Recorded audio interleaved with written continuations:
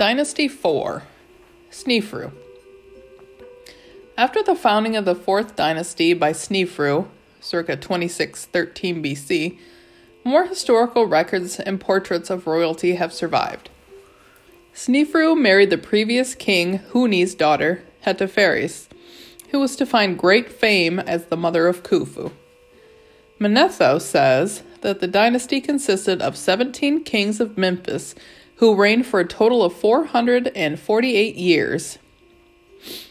The kings of the 3rd dynasty were also Memphite, but it is specifically said of the 4th dynasty that, although of Memphis, they were of a different royal line. It would appear that Snefru's marriage to Huni's daughter brought the two lines together, but it was a sufficient break in Manetho's eyes to constitute a new dynasty. He identifies the first king as Soros, or Snefru, who reigned for 29 years, although present opinion is more in favor of about 24 years. Snefru was a son of Huni, probably by a minor wife called Marisonk. By marrying Hetepheres, who presumably carried the royal blood as the daughter of a more senior queen, he consolidated his claim to the throne. Snefru was probably, therefore, Hetepheres' half-brother. Huni is the last king of the 3rd dynasty in both the royal canon of Turin and the later Saqqara lists. There are records, principally from the Palermo stone, of Snefru's expeditions beyond the boundaries of Egypt, to the Lebanon to fetch the great cedar logs needed for temple doors and great ships, and to Sinai for turquoise. Although there is evidence as early as the 1st dynasty of expeditions to Sinai, Snefru seems to become particularly associated with that area, and was worshipped there as a god according to the much later inscriptions left in the Wadi Magara. Snefru also appeared on 2 contemporary reliefs near each other in the Wadi, here given his full titles and noted as Smiter of Barbarians. He is shown in the already age-old attitude of doing just this. Snefru moved the royal burial ground yet again, not back to Memphis, as might perhaps have been expected, but to a new site at Dashur, 28 miles north of Meidum. What governed the choice is not known, but he built 2 pyramids for himself there, and several kings of the later 12th dynasty were to follow his choice of site. The 2 pyramids of Snefru. Scholars have long debated which of Snefru's 2 pyramids at Dashur was the earliest. The current consensus seems to find in favor of the southern pyramid, variously called the bent, blunt, or rhomboidal pyramid because of its curious shape. This pyramid was associated with Snefru in the Old Kingdom, since a 5th dynasty inscription identifies an official as overseer of the South Pyramid of Snefru. This explanation for the strange shape of the bent pyramid has been much argued. The German Egyptologist Ludwig Borchardt suggested in his accretion theory that the king died suddenly and the pyramid's angle had to be radically reduced from 54 degrees of the lower courses to the 43 degrees of the upper courses in order to finish the work off rapidly. This reduction, however, actually makes little difference to the volume of the structure and therefore the amount of work involved. Added to which we now know that it was built before the Northern Pyramid. Kurt Mendelsohn proposed alternatively that the pyramid at Meidum and the Southern Pyramid at Dashur were being built concurrently, not consecutively, and that a building disaster occurred at Meidum, possibly after heavy rain when the casing slipped, which caused the architect at Dashur hurriedly to change the angle of the pyramid while it was half built. This theory is only acceptable if the collapse took place at the time of building and not later during the New Kingdom, as some evidence suggests. The bent pyramid is unique amongst Old Kingdom pyramids in not having an entrance on its north face, as is the norm, but also a second entrance that opens high up on the west face. The north entrance, about 40 feet above ground level, gives onto a sloping corridor that descends to two high corbel roof chambers cut into the bedrock.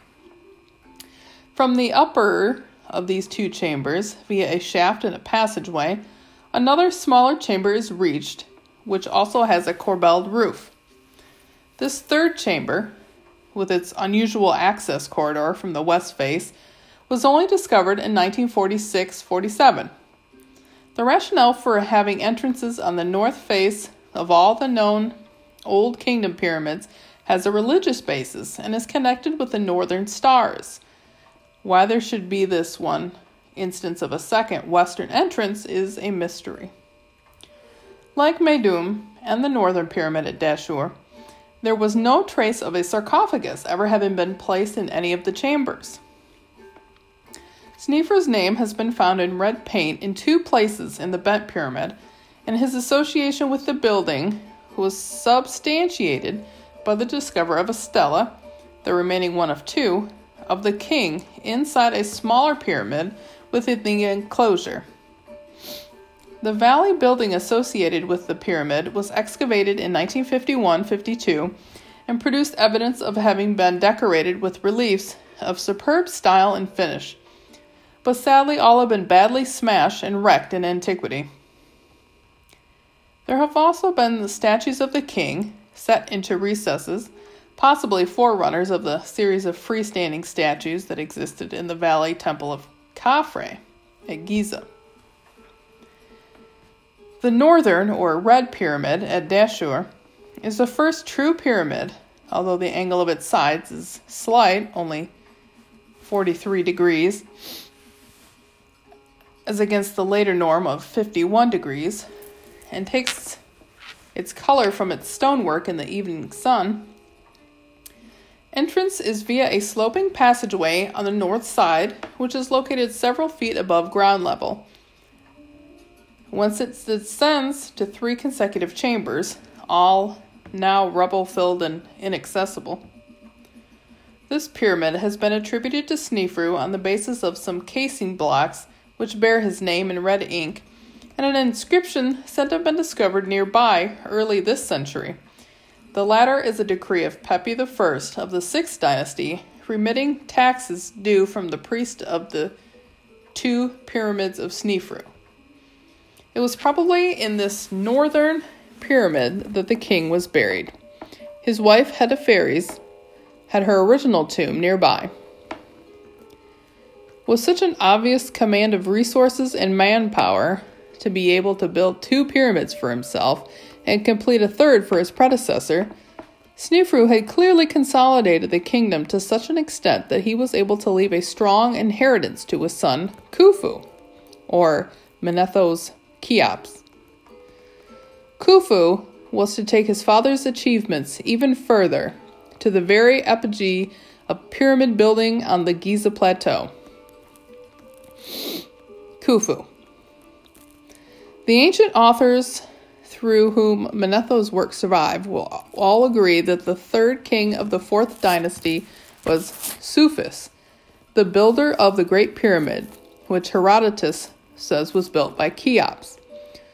Sufis conceived a contempt for the gods, but repented of this. He composed the sacred books, which the Egyptians hold in high esteem. Sufis is better known by the Greek form of Cheops and the Egyptian form of Khufu.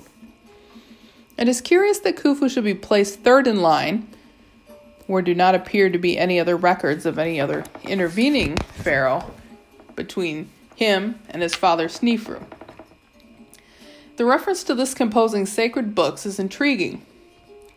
These do not seem to have survived in later literature, although Khufu's character was severely blackened by later chroniclers and strongly contrasted with the lives of his ancestors, Khafre and Menkaure. Like his father, Khufu probably reigned for about 23 or 24 years and he too seems to have initiated military expeditions to the Sinai Peninsula. Rock inscriptions in the Wadi Magara record the presence of his troops in this region, no doubt for the dual purposes of keeping the Bedouin in check and exploiting the turquoise deposits here. A now very faint inscription and a large boulder on the island of Elephantine at Aswan also indicates that the king had interest in the far south of the country, quarrying the fine Aswan red granite. The Great Pyramid of Khufu. Khufu's greatest achievement was the creation of a monument that was to be recognized as the first of the 7 wonders of the ancient world, and the only one now standing, the Great Pyramid on the Giza Plateau. Originally 481 feet high, having lost its top of 30 feet, it was until the 19th century AD the tallest man-made building in the world, a proud record held by an ancient Egyptian architect for 4,500 years. It is not known why Khufu should have turned away from the site of his father's burial at Dashur, or indeed that his predecessors at Saqqara. Suffice it to say that he chose a stretch on the Giza Plateau to the southwest of modern Cairo.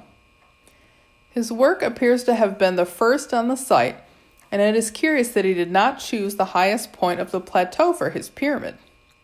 This area was taken by his successor, but one Khafre, and was to produce the optical illusion that his pyramid is therefore taller than Khufu's, which it is not.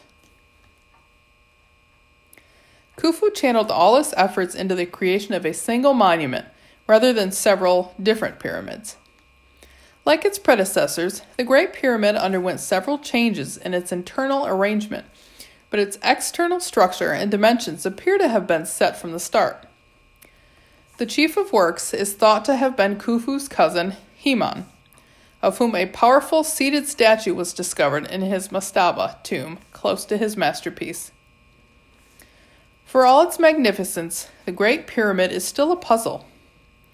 Herodotus was quoted some apocryphal figures by the priests. It took 10 years to build the causeway from the Valley Temple to the Mortuary Temple, 20 years to build the pyramid itself, and the whole cost was in the region of 16,000 silver talents, according to an inscription pointed out to him on the side, or just over 7.5 million at present scrap silver prices. Moreover, we do not know exactly how it was built. Theories about this vary, from the use of a long ramp stretching out into the desert, which was continually lengthened and heightened as the pyramid rose higher, to a ramp that rose as it wound around the pyramid face, following each course upwards. Neither is very satisfactory, and each is rather impractical in one way or another. Herodotus said that the structure had been built as a series of terraces, raising blocks on all 4 sides simultaneously with the use of contrivances made of short timbers. This approach was tested with some success by the late Peter Hodges, a master builder, using short lengths of timber with a metal shod foot, and it is certainly more convincing than the other theories. The internal layout indicates at least 2 changes in plan during construction. Initially, there was to have been a burial chamber deep beneath the surface of the plateau. This plan was then altered to incorporate instead a small chamber, now erroneously known as the Queen's Chamber, and unfinished, within the pyramid bulk and about 50 feet above ground level. Exploration in 1993 by a small robot remote control camera up the south air tunnel from the Queen's Chamber has revealed a small door secured by metal bolts. There is no question of access because the door is so tiny, the tunnel being only 8 inches square. The results of further investigation are eagerly awaited. The final change was for the construction of the magnificent Grand Gallery, 28 feet high enclosed by a corbelled roof, which led upwards to a horizontal passage that entered the king's chamber in the heart of the pyramid. Here, at the west end of the chamber, was placed a large granite sarcophagus cut from a single block of Aswan granite. The sarcophagus must have been put together in position before the chamber was roofed by 9 flat slabs of granite, each with an average weight of almost 45 tons. Because it is at about an inch too wide to pass through the entrance of the ascending corridor, an early example of built-in furniture. The exterior of the pyramid was cased with shining white Tura limestone, which was laid at as Herodotus rightly said, from the top downwards. This was largely robbed in the Middle Ages to build medieval Cairo. Of the great limestone mortuary temple that stood before the pyramid's east face, nothing now remains except its black basalt floor. The valley temple that stood at the foot of the pyramid causeway has disappeared under the Arab village, although part of it were observed in 1991 when new sewerage was being laid. Around the Great Pyramid, principally on the west side, were located the tombs of the courtiers, who hoped to serve their king in death just as they had in life. On the east side are 3 subsidiary pyramids of Khufu's queens. Legend has it, as recounted by Herodotus, that the central pyramid, 150 feet square, was a product of the enterprise of one of Khufu's daughters, whom he had placed in a brothel in order to raise more revenue for building the Great Pyramid. In addition to payment, the princess also asked each of her clients for a block of stone, which she used to build her own pyramid. Needless to say, there is no evidence to confirm the story, although the pyramid does appear to be that of a half-sister of Khufu. The first pyramid probably belonged to his full sister wife, and the third to another half-sister, Queen Hennetzen. 2 remarkable discoveries related to Khufu have been made in the vicinity of his pyramid. The first, around 1925, on the east side, close to the causeway, was the tomb of his mother, Queen Hedepheres. And the second, uncovered in 1954, close to the south face, was that of an intact wooden ship. The royal ship of Khufu. During the clearance work close to the south side of the Great Pyramid, in May 1954, Kamal el-Malak found a series of 41 large blocking stones with an average weight of 18 tons each, which had hermetically sealed a 101-foot-long rock-cut pit. Within it were the remains of a magnificent 141-foot-long ship of cedar wood, too long for the pit intended for it. It had been carefully dismantled into 650 parts, comprising 1,224 pieces. After many years of patient restoration work,